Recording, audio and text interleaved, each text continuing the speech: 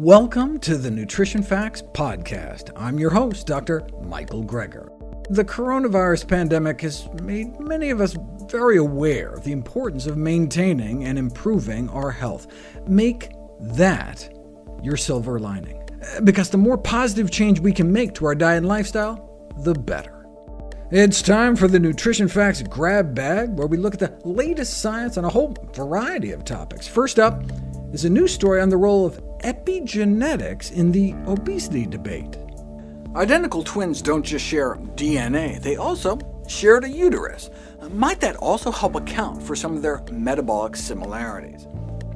Fetal overnutrition, evidenced by an abnormally large birth weight, seems to be a strong predictor of obesity in childhood and later in life. Could it be you are what your mom ate? A dramatic illustration from the animal world is the crossbreeding of Shetland ponies with massive draft horses. Either way, the offspring are half pony, half horse, but in the pony uterus, they come out much smaller. Thank heavens for the poor pony. This is presumably the same reason why the mule, donkey dad and mare, is larger than the hinny, stallion and donkey mom. The way you test this in people is to study the size of babies from surrogate mothers after in vitro fertilization. Who do you think most determines the birth weight of a test tube baby? The donor mom, who provided all the DNA, or the surrogate mom, who provided the intrauterine environment? When it was put to the test, the womb won. Incredibly, a baby born to an obese surrogate mother with a skinny biological mom may harbor a greater risk of becoming obese than a baby from a big biological mom born to a slim surrogate. The researchers conclude the environment provided by the mother is more important than her genetic contribution to birth weight. The most compelling data comes from comparing obesity rates in siblings born to the exact same mother before and after her bariatric surgery. Compared to their brothers and sisters born before the surgery, those born when mom weighed about 100 pounds less had lower rates of inflammation, metabolic derangements, and most critically, 3 times less risk of developing severe obesity, afflicting 35% of those born before the weight loss compared to 11% born after. The researchers conclude these data emphasize how critical it is to prevent obesity and treat it effectively to prevent further transmission to future generations. But wait. Mom had the same DNA before and after surgery. She passed the same genes down. How could her weight during pregnancy affect the weight destiny of her children any differently? Darwin himself admitted that the greatest error he committed had been not allowing sufficient weight to the direct action of the environment, like food, independently of natural selection. We finally figured out the mechanism by which this can happen: epigenetics. Epigenetics, literally meaning above genetics, layers an extra level of information on top of the DNA sequence that can be both affected by our surrounds and potentially passed on to our children. This is thought to explain the developmental programming that can occur in the womb depending on the weight of the mother, or even your grandmother. Since all the eggs in your infant daughter's ovaries are already pre-formed before birth, a mother's weight status during pregnancy could potentially affect the obesity risk of her grandchildren too. Either way, you can imagine how this could result in an intergenerational vicious cycle where obesity begets obesity. Is there anything we can do about it? Well, breastfed infants may be at lower risk for later obesity, though the benefits may be confined to exclusive breastfeeding, as the effect may be due to growth factors triggered by exposure to the excess protein in baby formula. The breastfeeding data is controversial, though, with charges leveled of a white hat bias. That's the concern that public health researchers might disproportionately shelve research results that doesn't fit into some goal for the greater good, in this case, preferably publishing breastfeeding studies showing more positive results. But of course, that's coming from someone who works for an infant formula company. Breast is best regardless. Its role in the childhood obesity epidemic just remains arguably uncertain. Prevention may be the key. Given the epigenetic influence of maternal weight during pregnancy, a symposium of experts on pediatric nutrition concluded that planning of pregnancy, including prior optimization of maternal weight and metabolic condition, offers a safe means to initiate the prevention rather than treatment of pediatric obesity. Easier said than done, but overweight moms-to-be may take comfort in the fact that after the weight loss in the surgery study, even the moms who gave birth to kids with 3 times lower risk were still, on average, obese themselves, suggesting weight loss before pregnancy is not an all-or-nothing proposition. Next up, we look at how the nutrition and health effects of quinoa compare to whole grains. Approximately 90% of the world's calories are provided by less than 1% of the 250,000 known edible plants. The big three are wheat, corn, and rice, the reliance upon which may be unsustainable given the ongoing climate crisis. This has spurred new interest into underutilized crops like quinoa, which might do better with the drought and heat. Quinoa has only been introduced in the northern hemisphere recently, but humans have been eating quinoa for more than 7,000 years. Is there any truth to the superfood designation, or is it all just marketing hooey? Quinoa is a pseudo-grain, since the plant it comes from isn't a type of grass. Technically, it's a seed-like fruit. It does have a lot of protein, also lots of vitamins and minerals, but so do all whole grains. Yeah, it has more protein than other grains, but since when do we need more protein, right? Fiber is what we're sorely lacking, and its fiber content is relatively modest compared to barley or rye, pretty strong on folate and vitamin E, and leads the pack on magnesium, iron, and zinc, so nutritious, sure. But when I think superfood, I think some sort of special clinical benefit. So, broccoli is a superfood, strawberries are a superfood, garlic is a superfood. But what about quinoa? Consumer demand is up, thanks in part to perceived health benefits. In lab animals, it has all sorts of purported benefits, but there have been very few human studies. The first trial was a before and after study of quinoa granola bars that showed drops in triglycerides and cholesterol, but with no control group. You don't know how much that would have happened without the quinoa. About a cup a day of cooked quinoa for 12 weeks led to a 36% drop in triglycerides. That's comparable to what one gets with triglyceride-lowering drugs or high-dose fish oil supplements.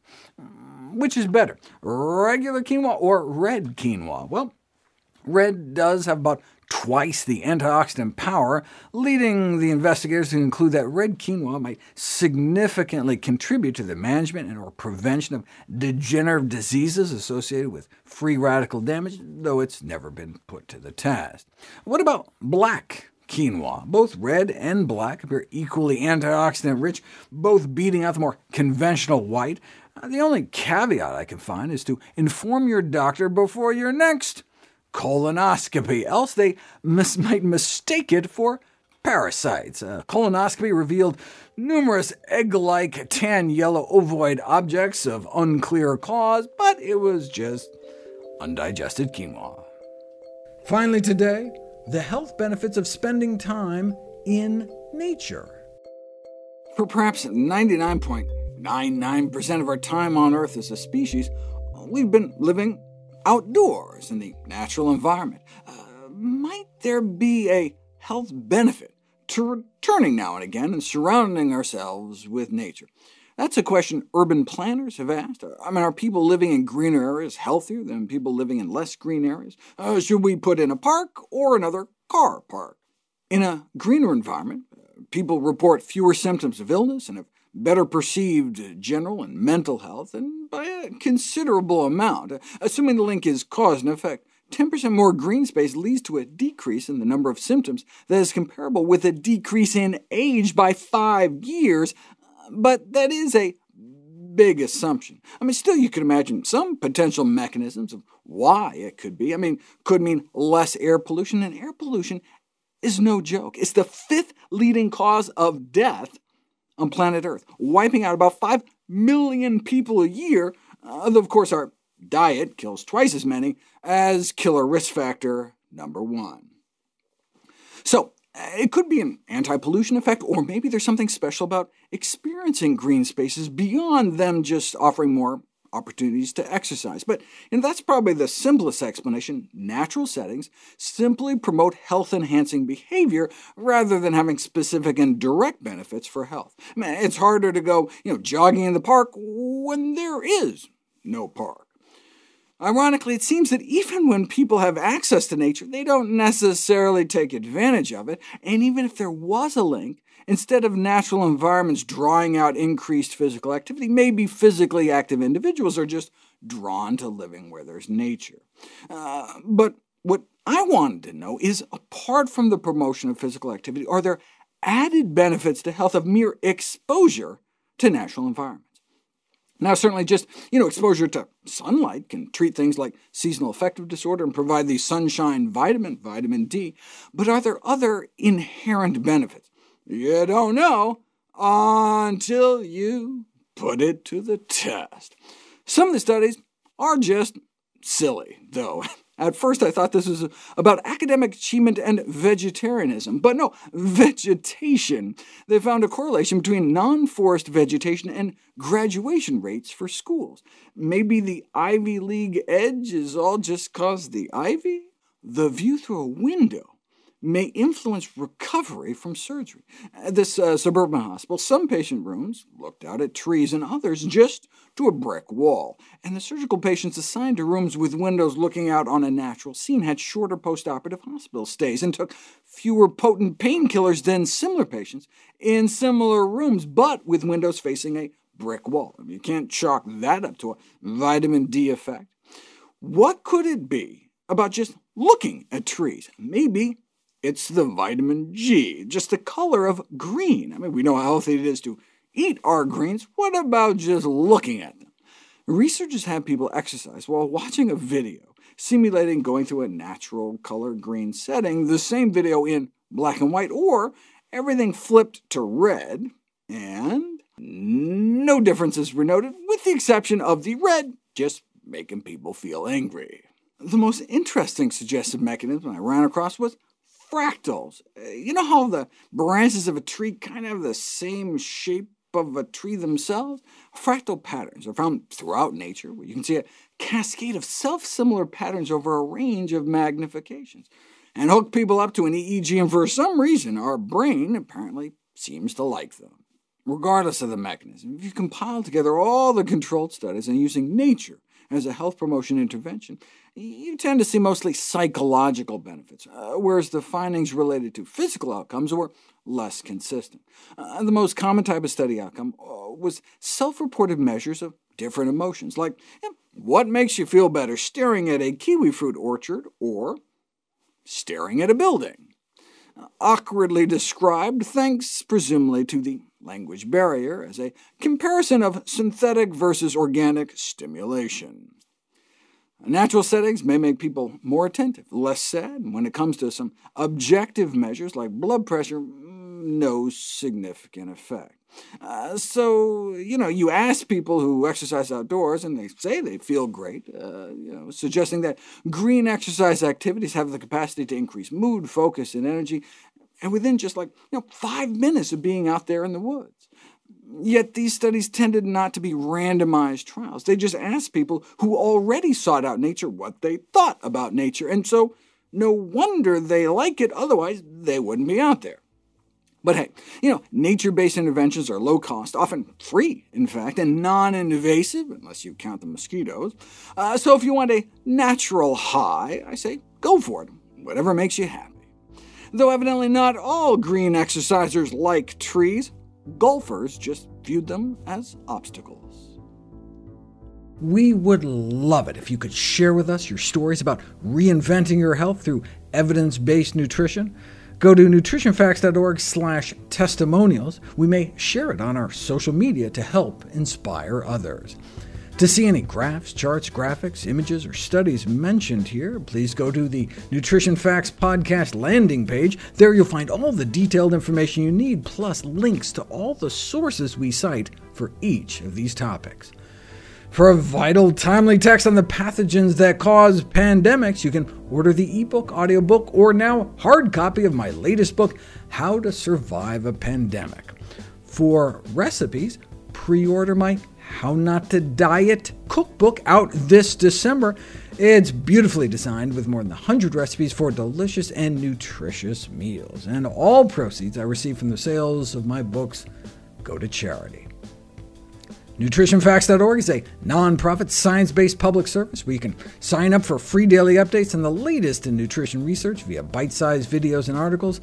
Everything on the website is free. There's no ads, no corporate sponsorship. It's strictly non-commercial, not selling anything. I just put it up as a public service, as a labor of love, as a tribute to my grandmother, whose own life was saved with evidence-based nutrition.